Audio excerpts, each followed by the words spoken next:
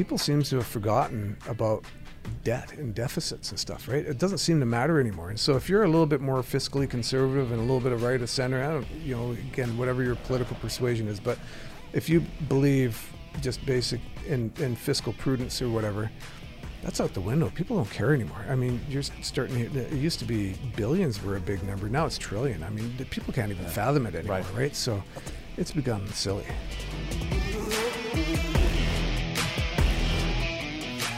Oil and gas makes modern life possible. The energy the world requires today and tomorrow will come from decisions made in the oil field today. Oil and gas will remain the leading source of fuel to power affordable energy that is sustainable for the billions of people that depend on the success of the industry. The oil field is a group of people, companies, technologies, and institutions working towards providing the world with safe, clean, storable, and transportable power. The Oilfield 360 podcast is a 360-degree deep dive into the leaders of the industry, who will provide listeners with a first-hand account of what it takes to build, maintain, and lead the energy business into the future. The Oilfield 360 podcast is brought to you by the following sponsors. United Airlines.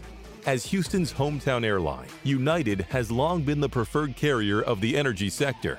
United for Business offers a range of programs and discounted travel options built for all of your energy, resource, and marine travel needs.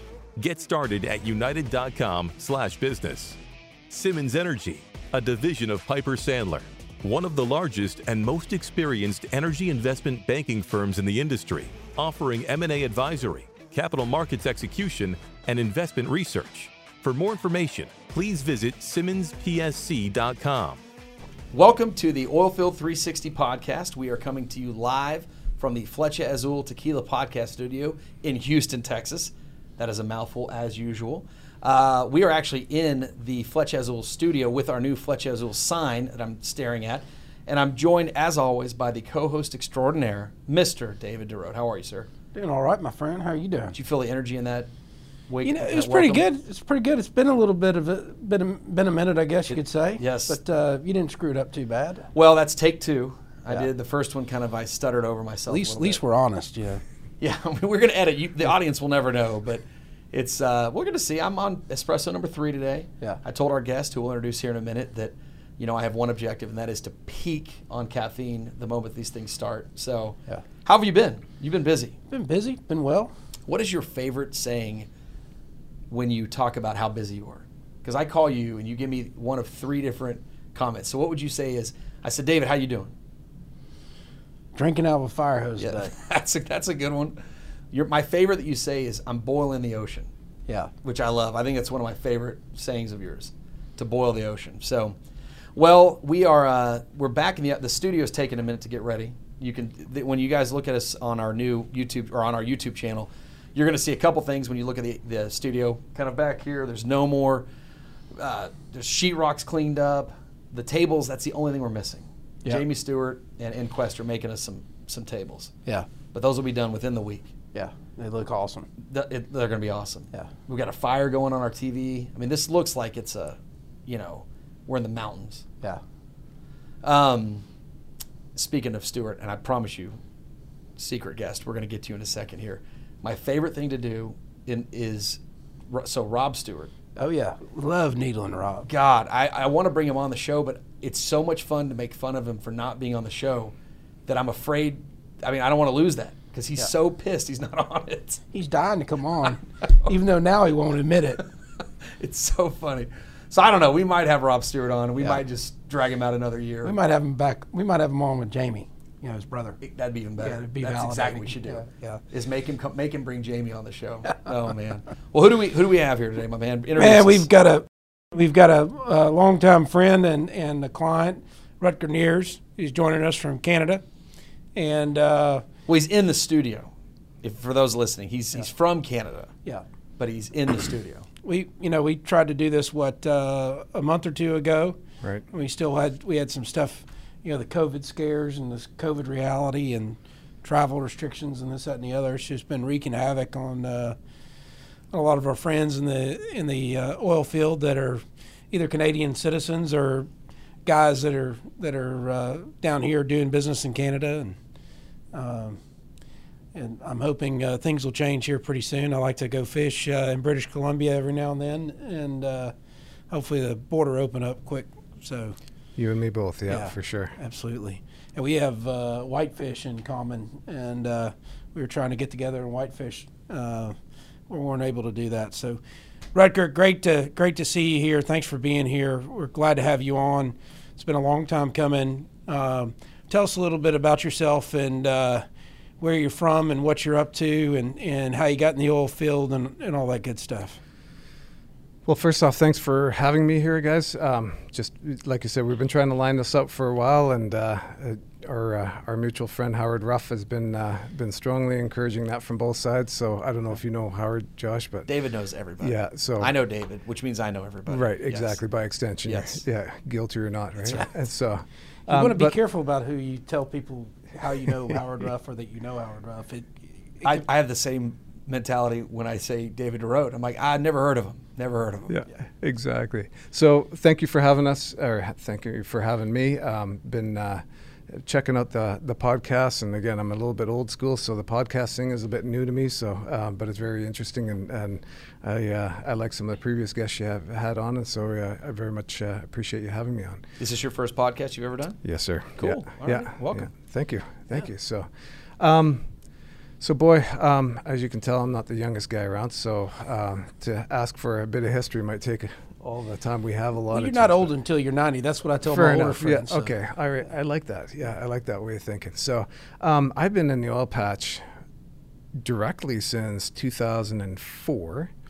And indirectly since 1998, I believe. So I used to be in the banking business.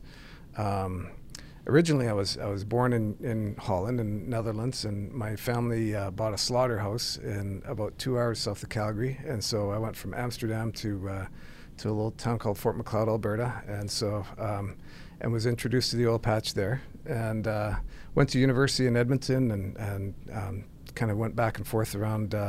Back to Europe and lived out in Vancouver on the left coast there for a little while, and learned that I didn't want to stay there for too long. That just didn't jive with what I'm about. So came back to Calgary in 1998, and I was in the banking world, and we had corporate, commercial, a little bit of investment, a little quasi equity, those kinds of deals where the oil patch, especially the gas side of things, was really starting to take off, and so we spent a lot of time.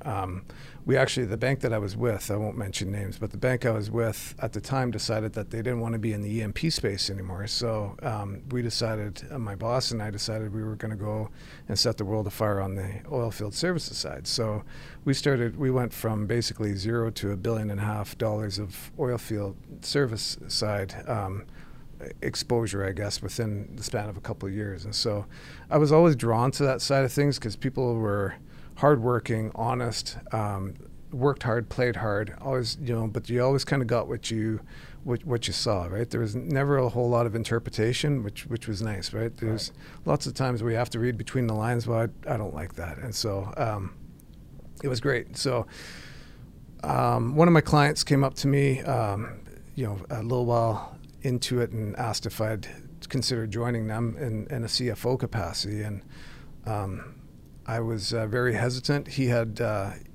thoughts about going public.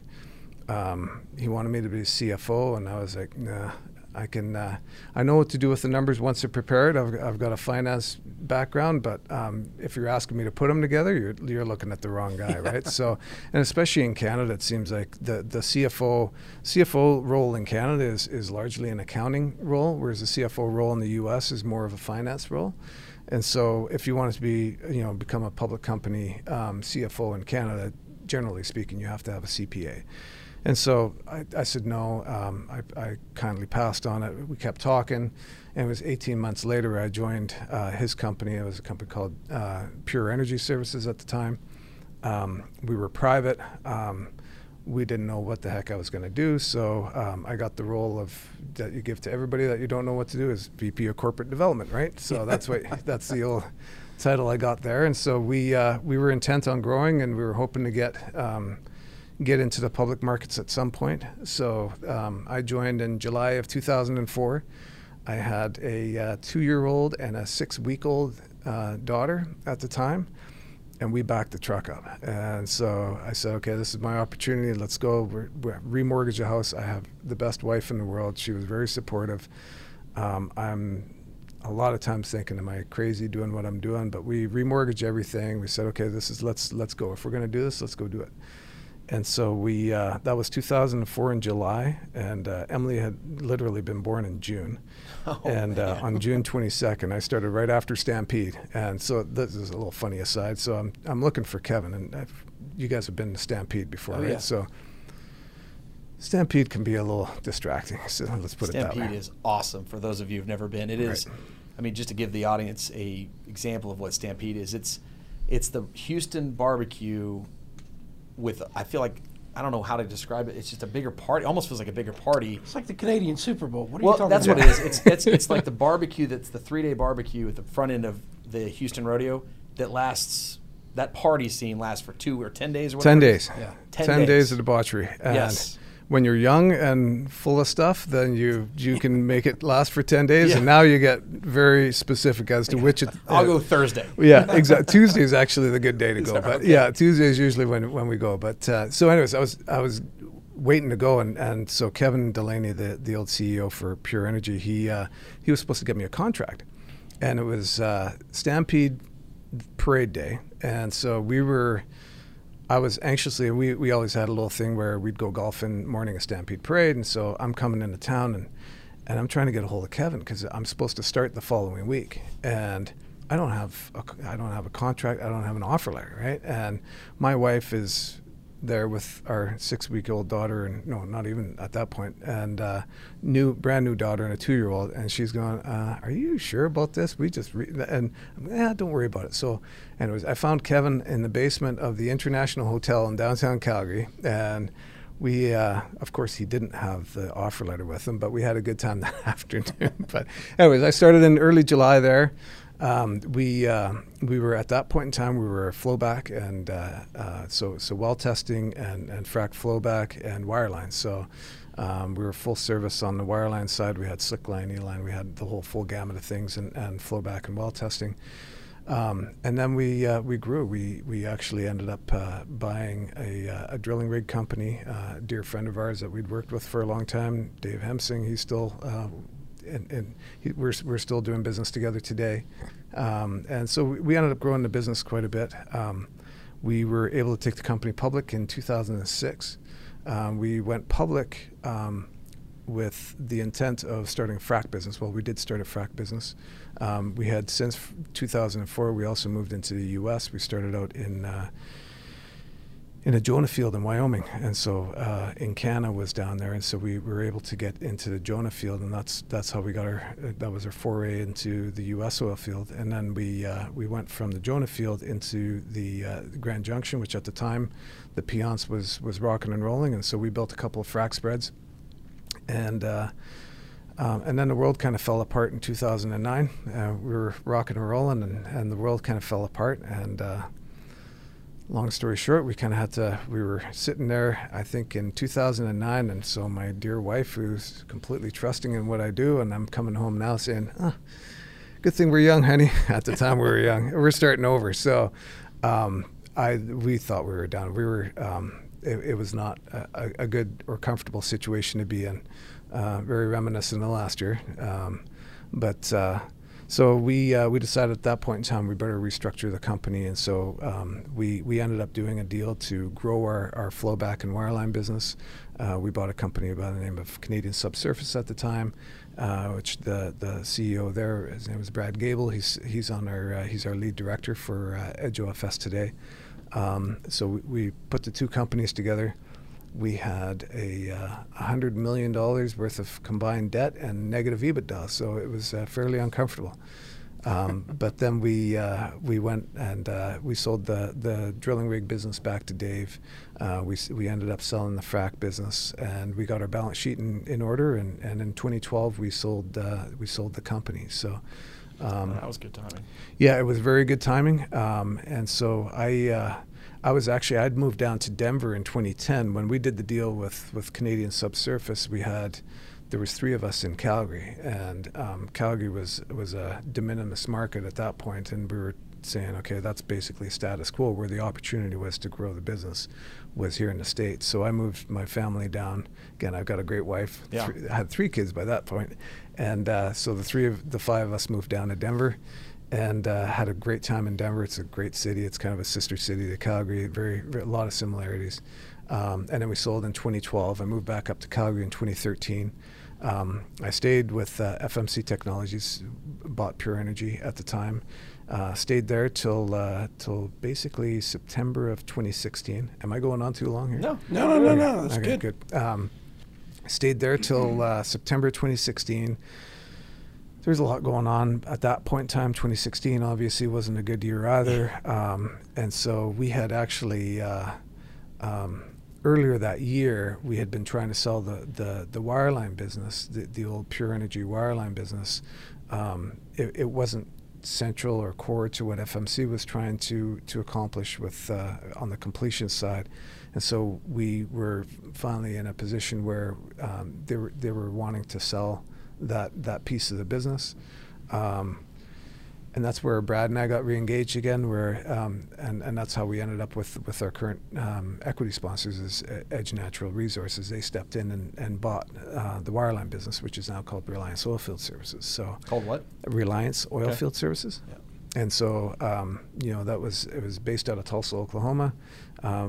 Edge Natural Resources had made an investment into that company, and so Reliance was the company that bought that, and it was a complete North American platform of wireline. So Pretty sizable operation too.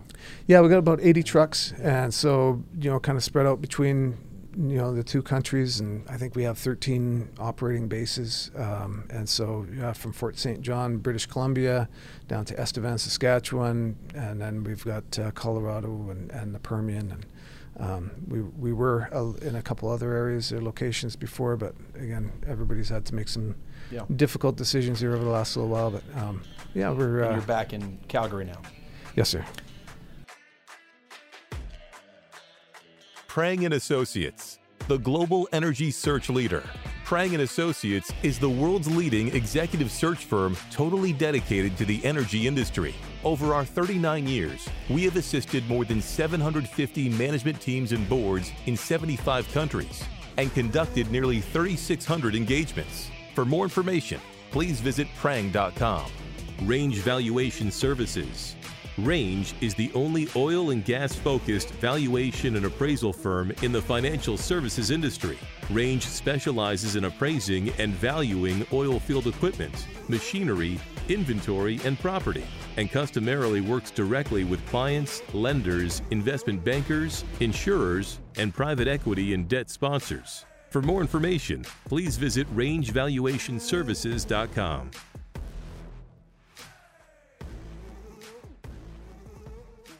What's going on in Calgary?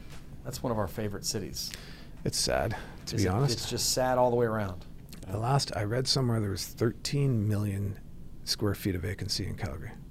Like it's almost 30%. 13 That's one of the best million. business cities in North America. Yep. That is a shame to hear that. It is, and so the plus 15s. I mean, that's salespeople make a living working the plus 15s. So right? the plus 15s, for those who don't know, those are the walkways between buildings. Correct. That you can just connect to all the different buildings. And Right. You never have to go outside. When it's minus 30 below, You don't wanna go outside. It's a pleasure to have those plus There's a 15s. reason Houston has tunnels too. People don't want to walk on the streets. Exactly, either. same thing, right? Yeah. So, unfortunately, the plus 15s have been devastated, right? So businesses, like long-standing businesses that have been around, it's just empty. It's like it's a ghost town. Yeah. So, it's going to take probably. My neighbor is also a friend. He's a commercial real estate broker, and he thinks it's decades in the making to fix this in Calgary. Decades? Yeah.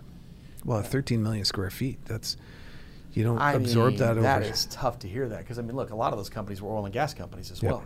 Yeah. And they're gone. And there's nothing going on up there at all. Well, so one of the things that was always frustrating being on the service side of things was it always seemed like whenever there was a downturn or there's a blip, the E&Ps would basically lean on the service companies, right? So the service companies always ran pretty lean, you know, but the E&Ps were fairly bloated. And a lot of times we'd have to compete with that. They'd have the Golden Fridays where they're giving their people Fridays off, and they had, you know, all these little perquisites that the rest of us couldn't afford. And then they'd go and hire our people, right? And which is usually a good thing. I don't mind our customers hiring our guys because that means we're doing something right, and it's usually not a bad thing. But it was difficult from a standpoint of competing against that because it drives your wages up, and so it drives all your costs up. And so it was always interesting to me that how the whole time we're, you know, every few years we'd have a downturn or whatever, and the service side of the business would have to cut and slash and yet it seemed like the E&P side was largely intact, and until 2016, right? That's really, and I think now The death nail was last year. Yeah, Or and 20. Yeah, early 20. Yeah, it started in November 2014, and then it got worse throughout 2015. Yeah, it was true. really 2016, right? So I think 2016 is right when it started going down. And COVID was the icing on the cake, obviously, right? Yeah. But so I think, you know, we used to have the 13 million square feet. There was probably a lot of that. I have no idea what the percentage would be, but I'd say a fairly sizable percentage of that was probably sitting empty regardless, because a lot of our customers would have 2 or 3 floors just so they could have contiguous space or whatever that they'd need for future expansion or whatever, right? So it wasn't like all that was gutted. Some of that was sitting empty already. But yeah, they've definitely they've resized, and I think with automation, with some of the things that have gone on, I don't see that office space being required for a long time. We had somebody on here one time that he was so doom and gloom about it, and he turned out to be right. But we basically were like, well, let's just turn the podcast off. Like, this was brutal. If you are a commercial real estate person listening, because we have a huge Canadian audience as well, Yep. by the way. Yep. If you are a commercial real estate agent in Canada right now, you are turning the channel. You're like, oh Right. my God, this is terrible. Yep. That stinks. Yeah, it does. It does. Yeah, That's sad. it does, because always referred to Calgary as kind of like North Houston, Right. and Yeah, you need to get your stuff together like we have in America. yeah, We obviously know what we're doing down here. yeah, clearly. But you know, it's funny because I see both sides of it, obviously, and I'm involved on both sides very deeply, and I look at there's so much virtue signaling that comes out of the Canadian side, and yet we have a bloody mess up there, right? I think we've taken on more debt than almost anybody in the G20, and I just had this lunch conversation today with a friend, and he said, you know, people seem to have forgotten about debt and deficits and stuff, right? It doesn't seem to matter anymore. And so if you're a little bit more fiscally conservative and a little bit of right of center, I don't, you know, again, whatever your political persuasion is, but if you believe just basic in fiscal prudence or whatever, that's out the window. People don't care anymore. I mean, you're starting to, it used to be billions were a big number. Now it's trillion. I mean, people can't even fathom it anymore, right? So it's become silly. I think that was somebody I was at the lunch talking about the other day. We need to change million and billion and trillion because they sound too much alike. And sadly, education globally is, I think, could be improved. But to your point, it's amazing how people just assume that it's one and the same, and like, you know, a couple of $1 trillion here is no big deal, and it's Right. like you have no idea. But anyways, we're gonna see the results of all that. But not to focus on doom and gloom. Let's talk about some positive stuff. Sure. I think Wait, I've before we move away from Canada, real quick, if you know David and I's podcast, we just invite ourselves to whatever we want to go to. So when Stampede turns back on, Yes, sir. we humbly accept your invitation 100%. for that Tuesday event. And the Tuesday event, I will be all smiles, be ready to go at about 7 a.m. and be ready to shut her down at about whenever. But after that, But don't call you're me on on your own. Wednesday. Yeah, exactly. I will not be there for you on Wednesday. How's that? But Fair yeah, enough. Tuesday I will be You're yours. wise. I'm going to let him be on his own too after that day as well. Yeah, so. exactly. No, it is a great time. Yeah. I'd love to Well, host we you guys cheer up all there. the Canadian Yeah. friends. We wish you guys the best of luck because that is truly one of our favorite places. Yeah, so, thank you. Yes. Thank you. So let's talk about what you're up to now. Yes, so sir. we talked a little bit about Reliance. So tell us how Reliance and everything else fits in with Okay. the Broad Edge. So I told you how we got involved with Edge Natural Resources there. So in the tail end of 2016, we had the opportunity to put a bid in for a flowback package, and so with their sponsorship, we were able to we were successful on that. It was kind of an interesting. It was a very interesting deal, and again, everybody was trying to fix their balance sheets, and so this was a company that had several different business lines, and they wanted to get rid of the one business line so that they could take care of their balance sheets. So we were able to pick that deal up, and we thought timing was pretty darn good. We'd been through the worst in 2016. We were able to basically a lot of our team came along for the ride. Very proud moment in my career where the guys all left what they were doing to come join us, and we started up Ideal Completion Services. And again, on a North American basis, we have Fort St. John. We had 7 operating bases, and throughout North America. And the guys all came along, and not only that, they wrote checks to come along, and which is, a great. I think it's a great model, right? And that's what we always tried to do with the pure energy side of things too. So, we started up Ideal Completion Services. Like I say, I thought timing was great. Nobody foresaw COVID hitting, obviously, but we grew very quickly out of the gate. I think after month 3, we were cash flow positive, and we never kind of looked back. And so it was good timing. And then within the broader Edge group, so that was in 2017. In 2018, Edge also bought a company called Ironclad Energy. And so provider of pump down pumps, so frac pumps for pump down purposes. And then through that acquisition, the CEO for that was also previously in the coil tubing business. And so we greenfielded, well, didn't quite greenfield, but we bought a company called Wise Production Services out of Canada. It was a coil tubing provider, and that started up Gladiator Energy. And so we refurbed all those, and that's where I refer to the greenfield. We refurbed all those units, built a few new big, large diameter, deep extended reach coil units, and that was basically 2019 by the time that was all finished up. So those were the big companies that we had in under the umbrella, if you will. There's also a drilling company, again, our friend Dave Hemsing, but obviously drilling isn't part of the completions platform, but that's also part of the Edge Natural Resources portfolio. So we were sitting around at the board level saying, okay, how do we ultimately try and manage our way through this? And we said, listen, at the end of the day, what the ultimate, like the nirvana for me would be to say, okay, we can keep our teams together for as long as we can, and if the opportunity presents itself for an IPO or some kind of a public exit, where ENR, being a private equity group, they've got their liquidity needs, but we can keep the team together, right? And there's been a lot of loyal people, and they're friends, they're employees, they're family, right? So we decided that was the preferred way to try and organize ourselves. So that's when we created Edge OFS, and that was in 2019, is to be the umbrella corp, so that if an IPO opportunity presented itself, we'd be ready to go, because again, you want to get all your ducks in a row, right? From a process standpoint, from procedures, all those kinds of things. So at that point in time, we very naively thought, mid 2020 should be a good. We might be in good shape. Everybody, by then, right? everybody thought 20 was going to be a good year.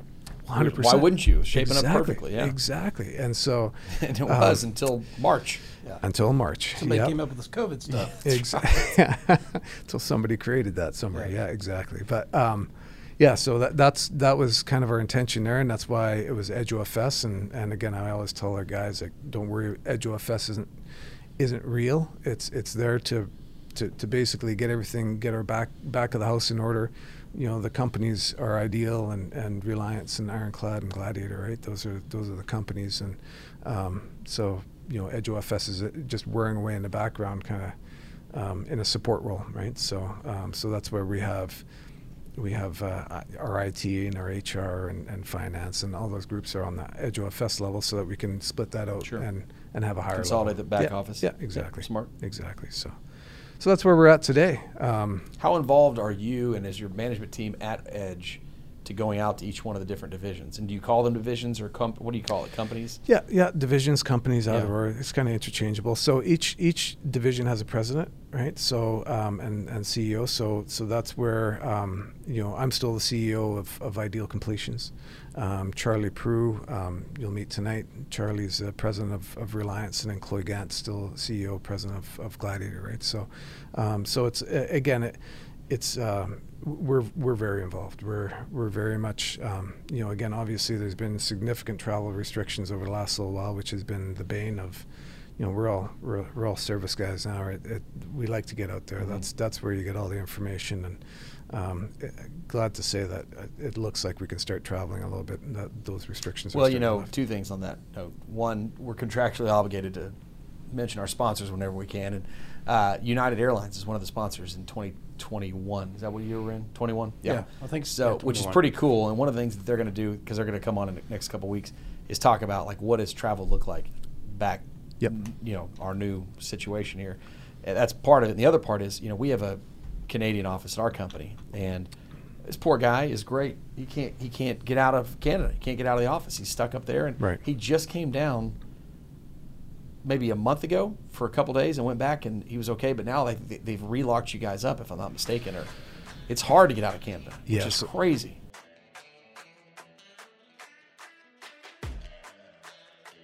Daniel Energy Partners, in-basin research you can trust. A leading provider of U.S. oilfield research, known for its original boots-on-the-ground research approach, as well as its famous barbecue events. Daniel Energy Partners utilizes both its extensive network of top oilfield professionals and frequent in-basin field tours to provide real-time market intelligence. Visit danielep.com for information. Locked-in Global Energy and Marine, uncommonly independent.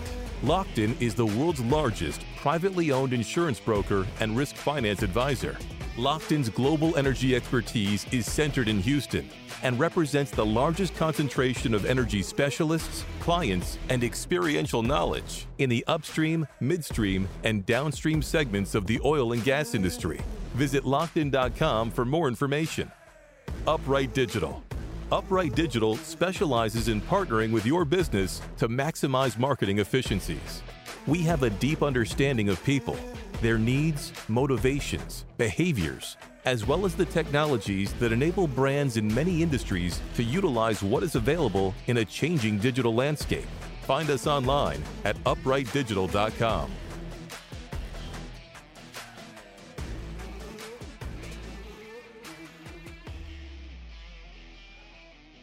The border's locked.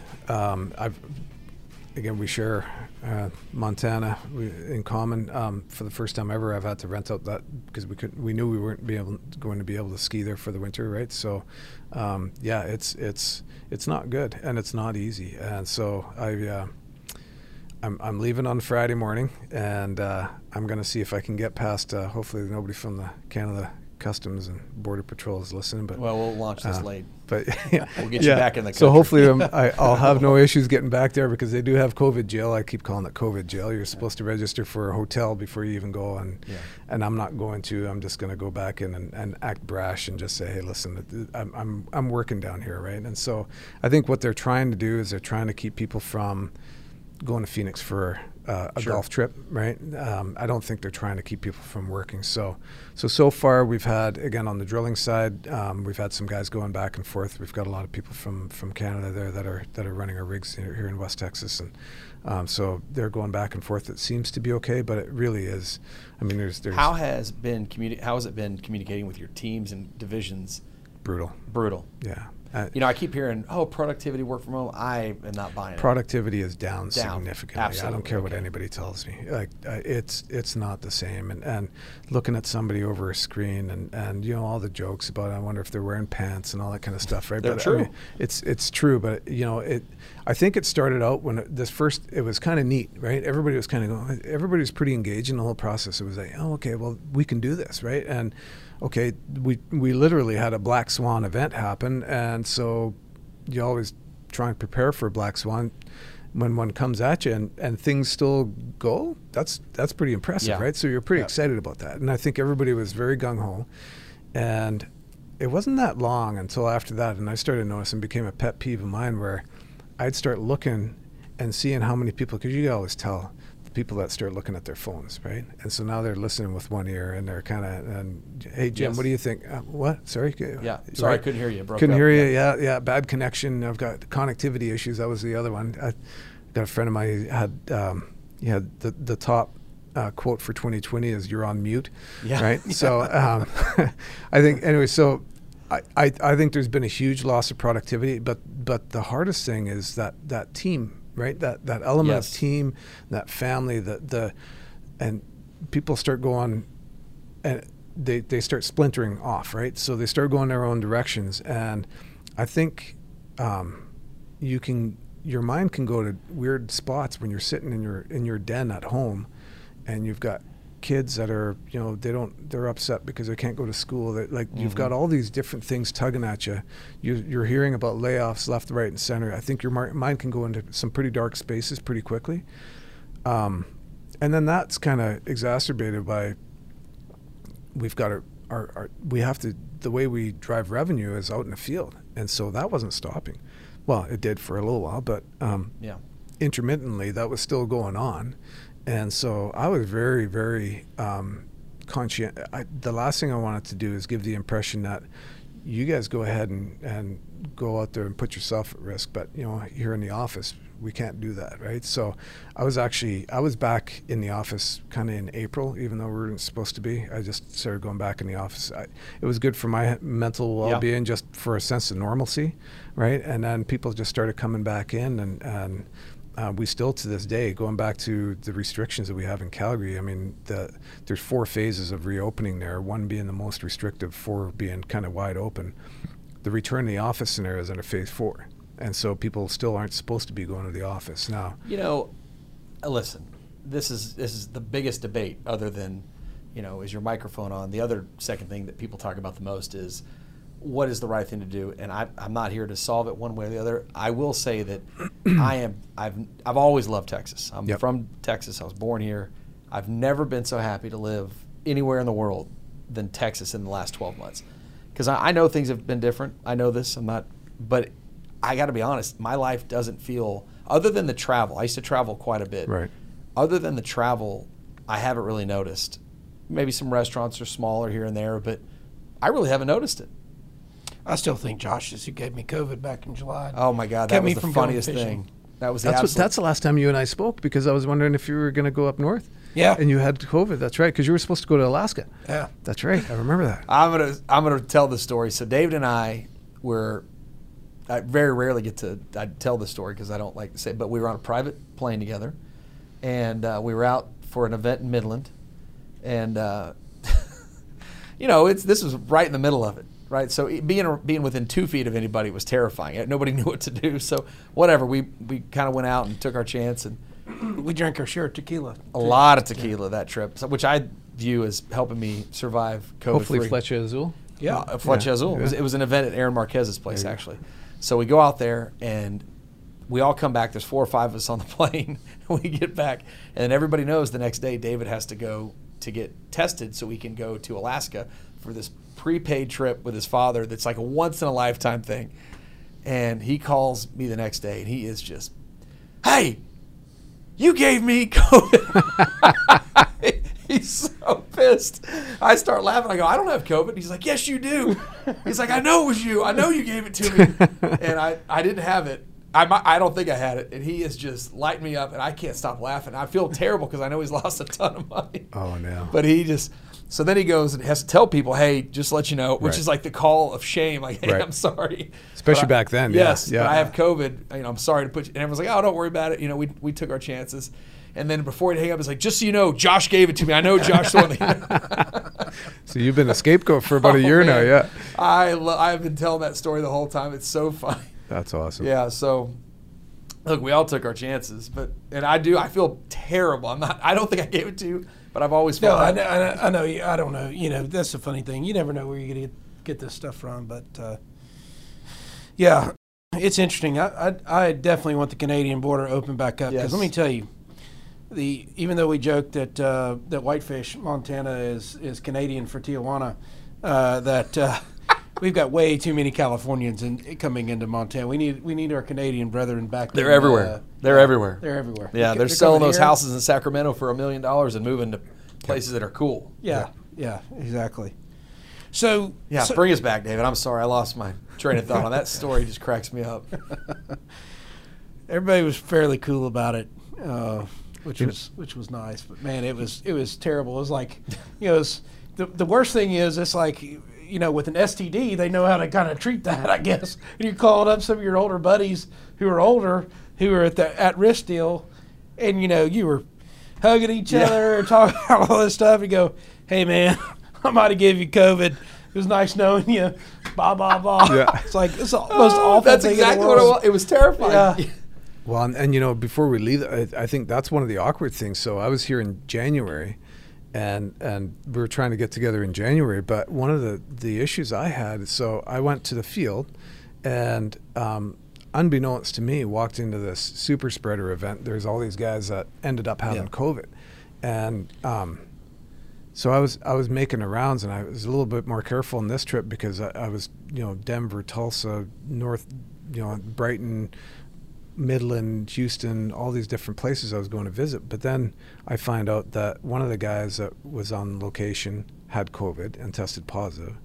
And so now it's like, oh, now what do I do? I'm going to Tulsa to go meet with You the stop the trip, office. you tell everybody. Right, Yeah. with the bankers and everything else. I'm going to meet a whole bunch of people. I've got all these meetings lined out, and I'm going, I don't know what I should do here. So, because the other thing is, if I did test positive, then now all of a sudden I'm stuck in, at the time I was in Tulsa, and I'm in a hotel room in Tulsa for 14 days. Well, I love Tulsa, but You don't live 14 days. 14 days in the old Marriott, whatever, downtown, that's not a whole bunch of fun either, right? So it quickly kind of just ballooned a little bit, right, or snowballed, because you just all of a sudden it gets real, because then you need the test to come back, right? Mm-hmm. They won't let you on a plane without a test to come back. So anyway, so that is a bit of a factor that you still have to consider now, right? Because you're right, it's all of a sudden is, do I have to start calling all the, if I did, and thankfully I didn't get it, but it would have been somewhat embarrassing to have to call all these people and say, hey, listen. I could keep talking about this. The part of this, John Daniel. Oh yeah. He outed me to everybody. Once he heard that, he called my whole office. Hey, does Josh have COVID? So then I had to come into the office, and everyone was like, hey, do you have COVID? I said, what? I said, did DeRode call you? He said, no, John Daniel called me. I'm like, golly, this is it's getting sold out here. To John's credit, you know, he's such a germaphobe. Yes. He did call me every day To check on just you. to check on me, make sure I was still alive. And it was so, you know, I wish I had really something important to tell people, but you know, my wife, she thought I was going to be in Alaska, so she took off with our son.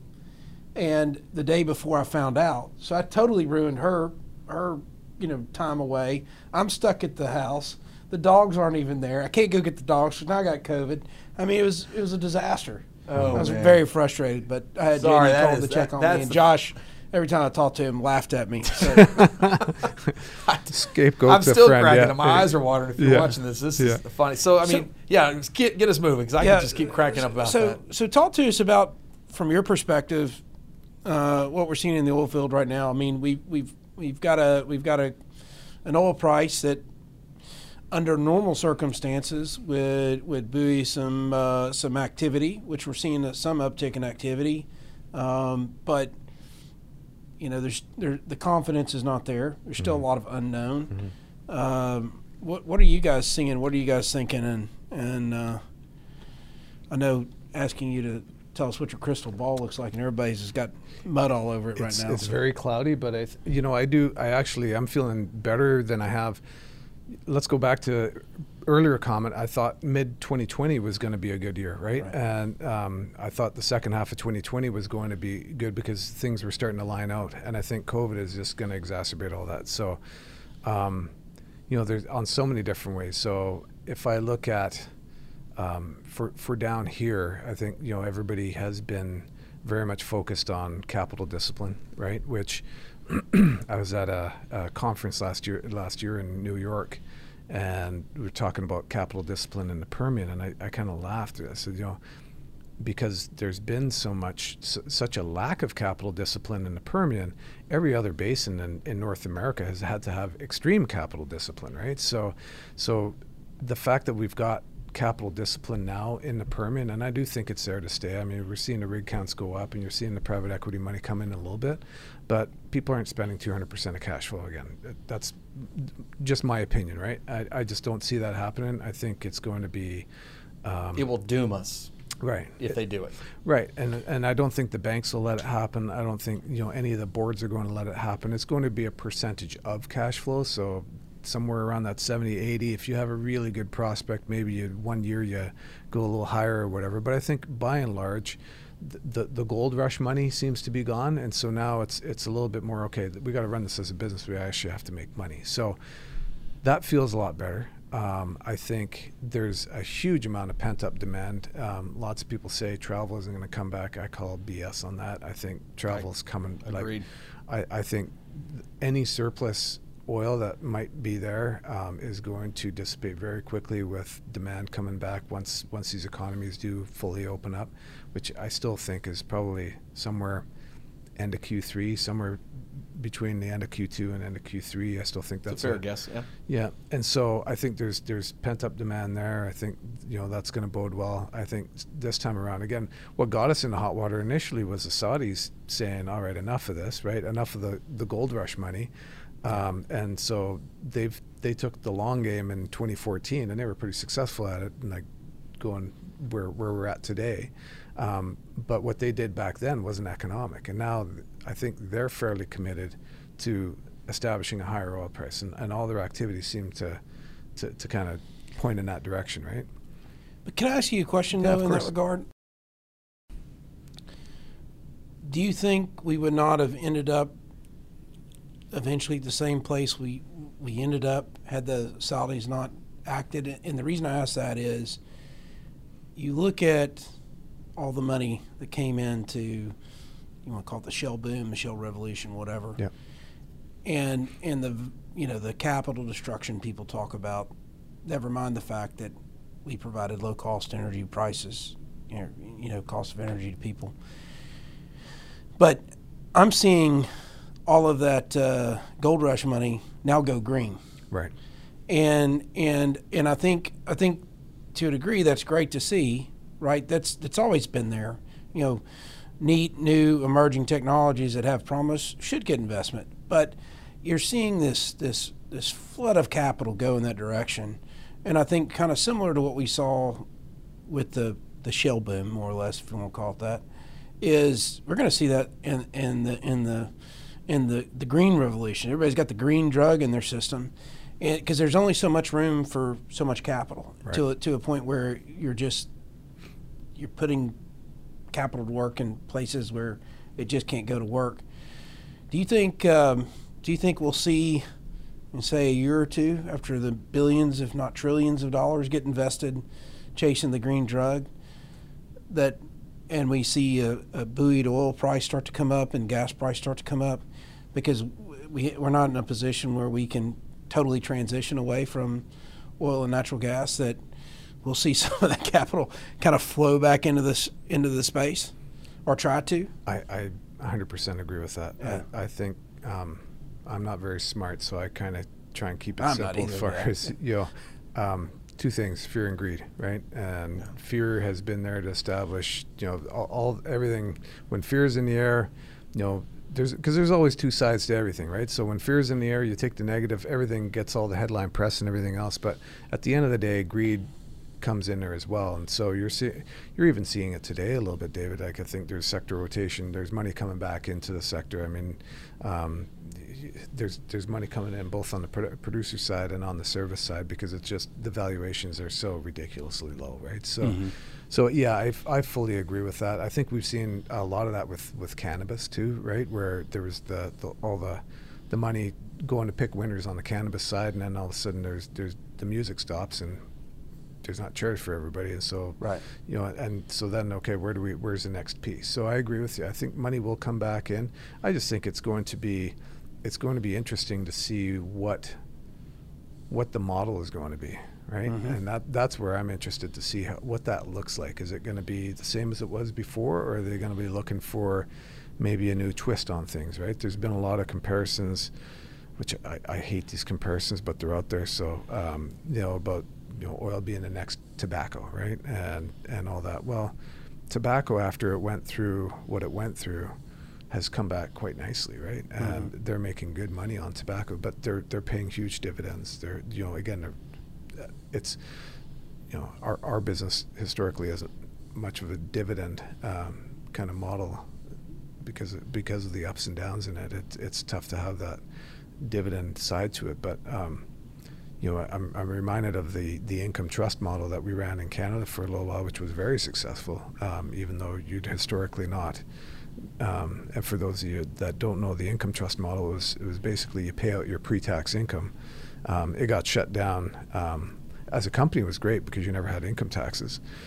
From an investor standpoint, it was great because you weren't getting dividends, which were after tax on the company level. And yes, you get a bit of a tax break as an investor, but you'd rather have the bigger piece that's pre-tax from the company side, right? So yeah, you paid a little bit more money on your distributions from a tax standpoint, but you got more money to make up for it. So I was actually talking to a friend who's in the investment banking side, and I said, if only the trust model could come back, because this would be perfect for it. Yeah. And he said they've actually been sending letters to our friends in Ottawa asking for exactly that. If you want to stimulate the economy and stimulate money coming back into the sector, that would be a great way to do it. But so I think that's, for me, is going to be what not a question of if, but when it comes back, what are the triggers, right? What do we need to do as an industry to bring that capital, attract that capital? ESG is probably, obviously that's the acronym of the well, probably for the next decade. I'm glad David kind of alluded to that, and I wanted to follow up. Yeah. I think it's just like anything, right? When you don't know what you don't know, it's maybe a little scary here or there. Scary, maybe not the right word, but just annoying. Because wait a minute, we're already doing this stuff. Well, yeah, we are doing these things, but we're not telling people about it, which is part of our problem. Right. As an industry, which is, again, part of this. Hopefully the podcast is part of that solution. So I am curious to know, from a leadership standpoint, with the different companies you guys have, what does ESG look like to you? Because I the more I get into it, it's really just telling the story of things we're already doing, and then maybe focusing on some things we're not, which are things worthy of focusing on anyway. Couldn't agree more. I think when I look back, generally what I tell my guys all the time is ESG is where HSE was 15 years ago, right? Yeah. HSE was kind of a buzzword for a while, and then it's become so prevalent, like it just became mainstream, right? So it was everything we do and now HSE, like we've built a pyramid that we always use internally, which we've got our Mission Zero as our operating platform, and it's a combined HSE and quality platform, because the two are so intertwined now that you have to have both. You can't have one without the other, right? So it's in my mind a bit foolhardy to have an HSE platform that's separate from a quality platform. They are one and the same. And closely layered above that now are the elements of ESG, right? So, and to your point, Josh, I think that's where it gets interesting, because, if I look back at our flowback, for example, part of the reason we came down in 2004 to the Jonah field is because we had closed loop vessels. So we had closed loop systems. So there was nothing going to atmosphere, right? And it was economic for our customer at the time. That's what they wanted. They wanted to capture all the gas, but there was definitely, we called it the green completion. This was back in 2004, and so you're right. It's part of what we do, but we as an industry have to figure out how to A, get the data, and B, what to do with the data once it's created, right? And in such a way that it helps our customers. And that's the way I look at it. I'm a service guy. I need to help my customers look good. If I can help my customers look good, they're going to want to use me, right? So ESG is definitely a huge component of that. But basic things like good board governance. I mean, that's not specific to, right? That's just you should be doing it. Yeah, it should just be or good. You shouldn't be in business Practice, right? And that's what I've been preaching so much, particularly with like the Energy ESG Council, which we're actually having our first in-person board meeting next week, which I'm excited about.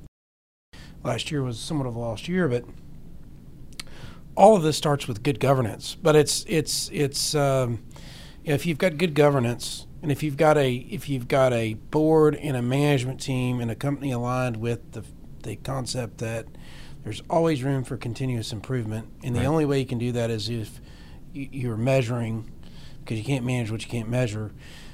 In regards to that, and kind of the challenges your customers have, both from an economic perspective and a perception perspective, are y'all doing anything differently as it relates to the way you manage and run your businesses? Is there technology that you're utilizing to help you better understand not only your business, but to also help your customers better understand what they're trying to do? That's a differentiator. That's a big loaded question, but so I'll answer that in a couple different ways. I think first, the reality, and this goes back to your comment as well, Josh, is some of it we're already doing. So I actually had the conversation this morning where it was like, okay, let's figure out where the benchmark is, right? So let's encapsulate everything that we're already doing today, which we know that we might not be bragging about because it hasn't been that important, but there's some real significant things that we do on a day-to-day basis that are already important. Again, going back to the green completion, which we've been doing since in Canada, that was a requirement in the 90s, right? So it's been going on for a long time. And so what are we doing today? And then let's develop a strategy, because you need a strategy, because I do think it's customer by customer right now, because again, if I'm in the business of making my customer look good, I need to know what the triggers are for that customer. And so it is a bit of a choose your own adventure, right? Every one of them seems to be a bit of a, how do we take, so we're getting into the habit of asking our customers, what are your trigger points, right? Where do you, I had a lunch last July with a customer where we were sitting at lunch and I was talking about ESG, and I said, we're talking about things we could do on a closed loop basis, and that how we had to get rid of open tops and we had to just capture all the gases and vapor recovery units and et cetera, et cetera. And I kept mentioning ESG, and he just finally stops me. He says, remind me, what is ESG? And so I told him, and so he, okay, yeah, thanks. And so fast forward to, I think it was early February this year, we talked to the same guy, and now he's gotten a mandate from his board and he's fully up to speed, right? So in that short of a time span, he's really come up to speed. But now I need to understand what his board is telling him where they need to focus, right? So it is a bit of a choose your own adventure. You got to figure out where to fit, and it's not, we're not big enough to sit there and say, here, I'm going to tell you what we're going to do from an ESG standpoint.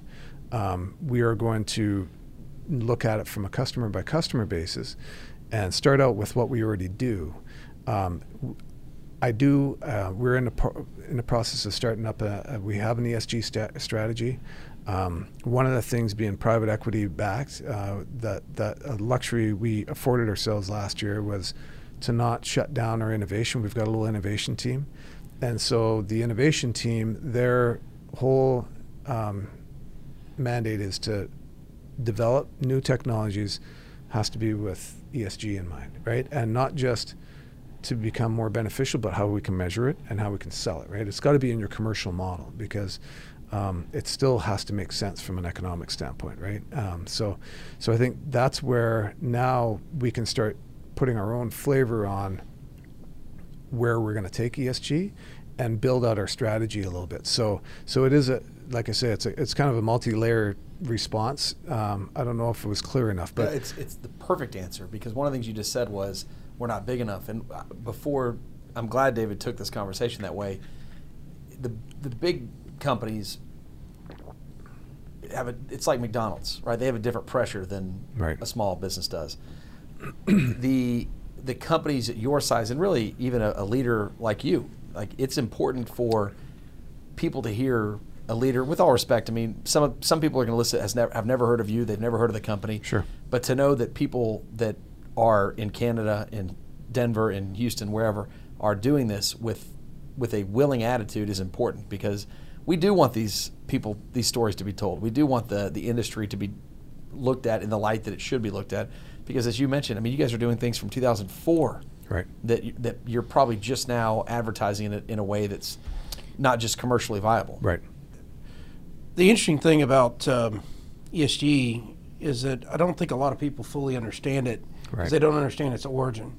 I mean, this all started from a comment that Kofi Annan, who's Secretary General of the UN in 1999, made at Davos that sparked into what became the UN Global Compact, which then turned into the UN Sustainability Goals, the SDGs. There's 17 of them, I guess. And I think they're everything that a lot of people can agree on. They're aspirational, they make you feel good, etc. And the crazy thing is, when I think about the energy industry, and I work with a lot of the energy industry, operators, service companies, etc. I know these companies inside and out, the boards, the management teams, the people. The industry as a whole really is not that far off track if you think about what the intent was. I think the interesting thing is how this concept is somewhat nebulous and very subjective, somewhat nefarious with some groups in terms of where they're trying to take it. But I think the industry needs to embrace this, is that opportunity to turn this into kind of round 2 or 3 at their PR attempt to not only beat our chest and say all the good things we do, but educate everybody who's trying to figure it out, because I think there's a lot of misinformation there. But again, it's how you package that information, educate people, be respectful of their interpretations of things, and try to get them there. I think there's some people you're just never going to get there. It's almost become a religion. That's what Crenshaw said. Yeah. But it's interesting. So this has been a great discussion. When David wraps it up with Kofi Annan, that it's been a great discussion. You throw out the Kofi Annan. Yeah, exactly. Yeah, Kofi I think one of our prime ministers was trying to get his job. Yeah. I didn't know that. That's another story. Yeah. When did he pass away? I want to say it was last year or the year before. I didn't realize he had. Yeah. But anyways, obviously mixed emotions on that gentleman, but certainly, wish him and his family well. With that being said, we're going to delete that part. Kofi. Pour some out for Kofi. Holy shit! Yeah, we're going to delete that. Wish him and his family. That was good. Oh, that's pretty funny. Oh man, Kofi, wherever you are. Aces, buddy. Aces. Tupac. Oh god, that's funny. All right, sorry. Well, yeah. Do you want to close this out, or do you want me to? Because we always ask our guests, and we'll Exactly. I don't know. We might have to leave that in. That's pretty funny. No, I don't want to be that. That would be truly disrespectful. Well, listen. So you've never been on a podcast before. No. Do you listen to podcasts? Yes. You've heard our podcast. Yes, I have. So you know what we're about to hit you with at the end of this podcast. No, I do not. Oh, that tells me you haven't. Can we listened. borrow $20? Yeah, exactly. How much money do you have in your pocket right Yeah, now? exactly. No.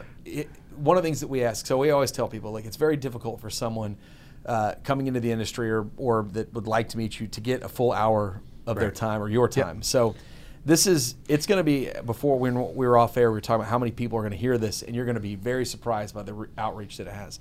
So if this might be the only person or the only time that anybody gets to interact with you, really. And so we always say, if there was a piece of advice or a pearl of wisdom that you could pass along to a 20-year ago version of you, or a person or just getting into the industry, is there something you would like to pass on to them, or something that you live by, a credo that you live by? You know what? I think, honestly, be open for what life throws at you, right? Those are things, challenge yourself.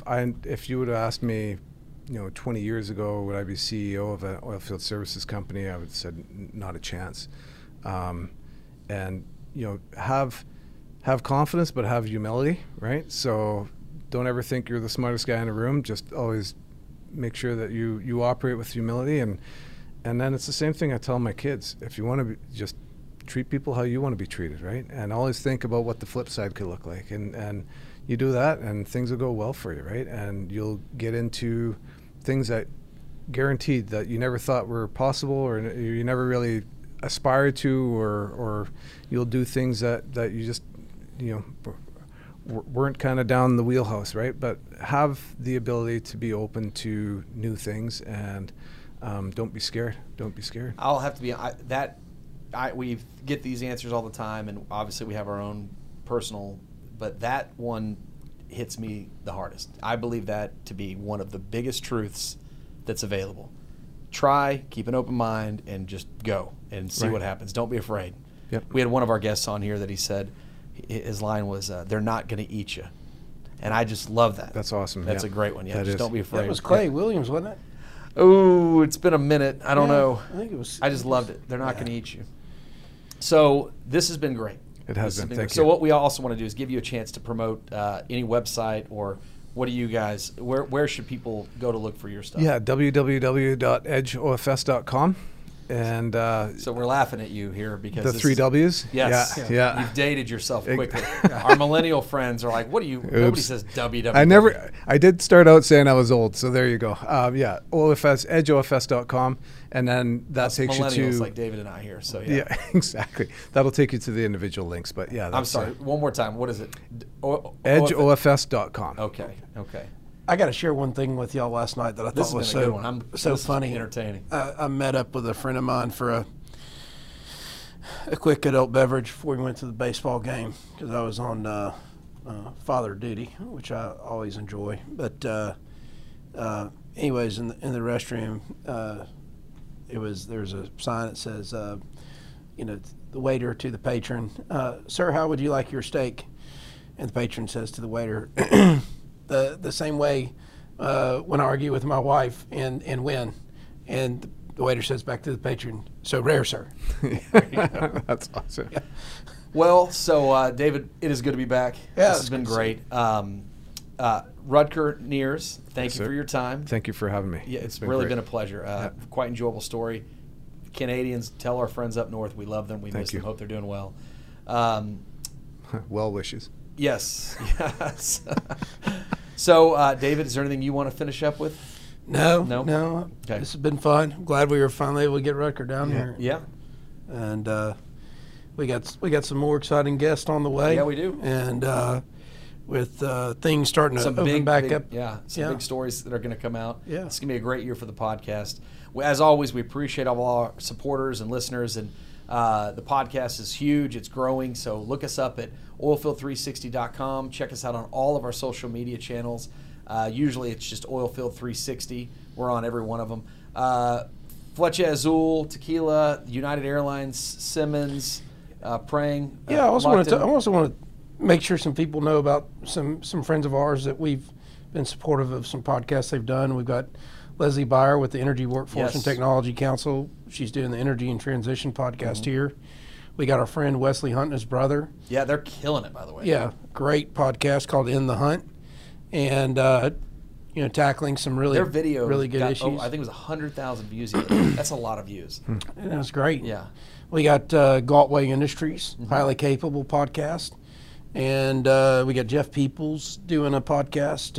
Was it Mission So Zero? yeah, you've been gone so long. People are just, it's like sneaking in here. They're sneaking in our podcast Seriously. studio. They're sneaking in. They're doing podcasts here.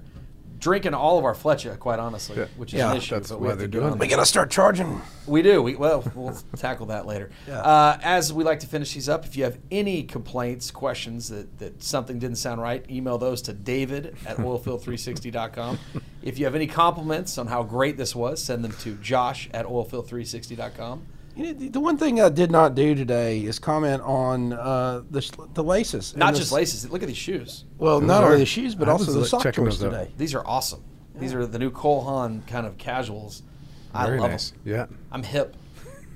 I don't say www to anything. Oh man. Looks like you got I'm, those in I'm your never Easter gonna live that basket one or down. something, you know. I did. I mean, look at me. I got my Masters shirt on. yeah. I'm going to the Astros game tonight. Yeah. So that's it. Again, Great. thank you for your time, Thank sir. you. Yeah, David, appreciate thank to see you, for everything. Rutger. Thank And you. Aro, Great to see thank you. you. Jonathan's Thank you. out today, so thank you for stepping in and getting us going. If you have any questions, give us a call. Thanks, everybody. Thank you. Thank you. The Oilfield 360 podcast is brought to you by the following sponsors. United Airlines. As Houston's hometown airline, United has long been the preferred carrier of the energy sector. United for Business offers a range of programs and discounted travel options built for all of your energy, resource, and marine travel needs. Get started at united.com/business. Piper Sandler. The energy and power team of Piper Sandler is committed to the global energy industry and delivers exceptional client services in M&A advisory, capital markets execution, institutional sales, and investment research. For more information, please visit pipersandler.com/energy and power. Prang & Associates, the global energy search leader.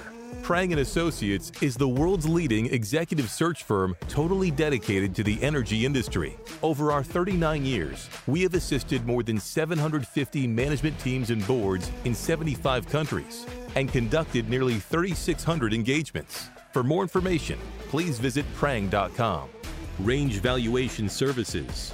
Range is the only oil and gas-focused valuation and appraisal firm in the financial services industry.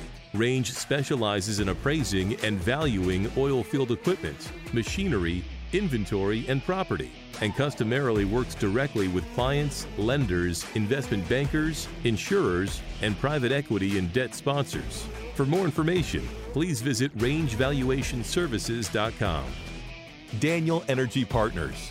In-basin research you can trust.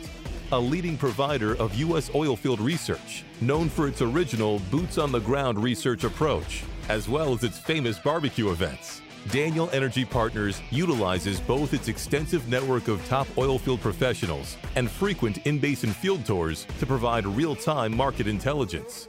Visit danielep.com for information. Lockton Global Energy and Marine, uncommonly independent.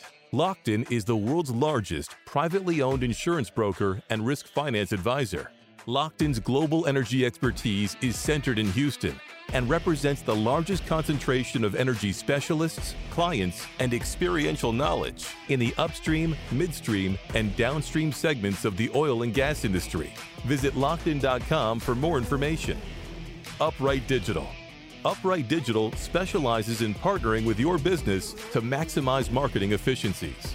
We have a deep understanding of people, their needs, motivations, behaviors, as well as the technologies that enable brands in many industries to utilize what is available in a changing digital landscape. Find us online at uprightdigital.com.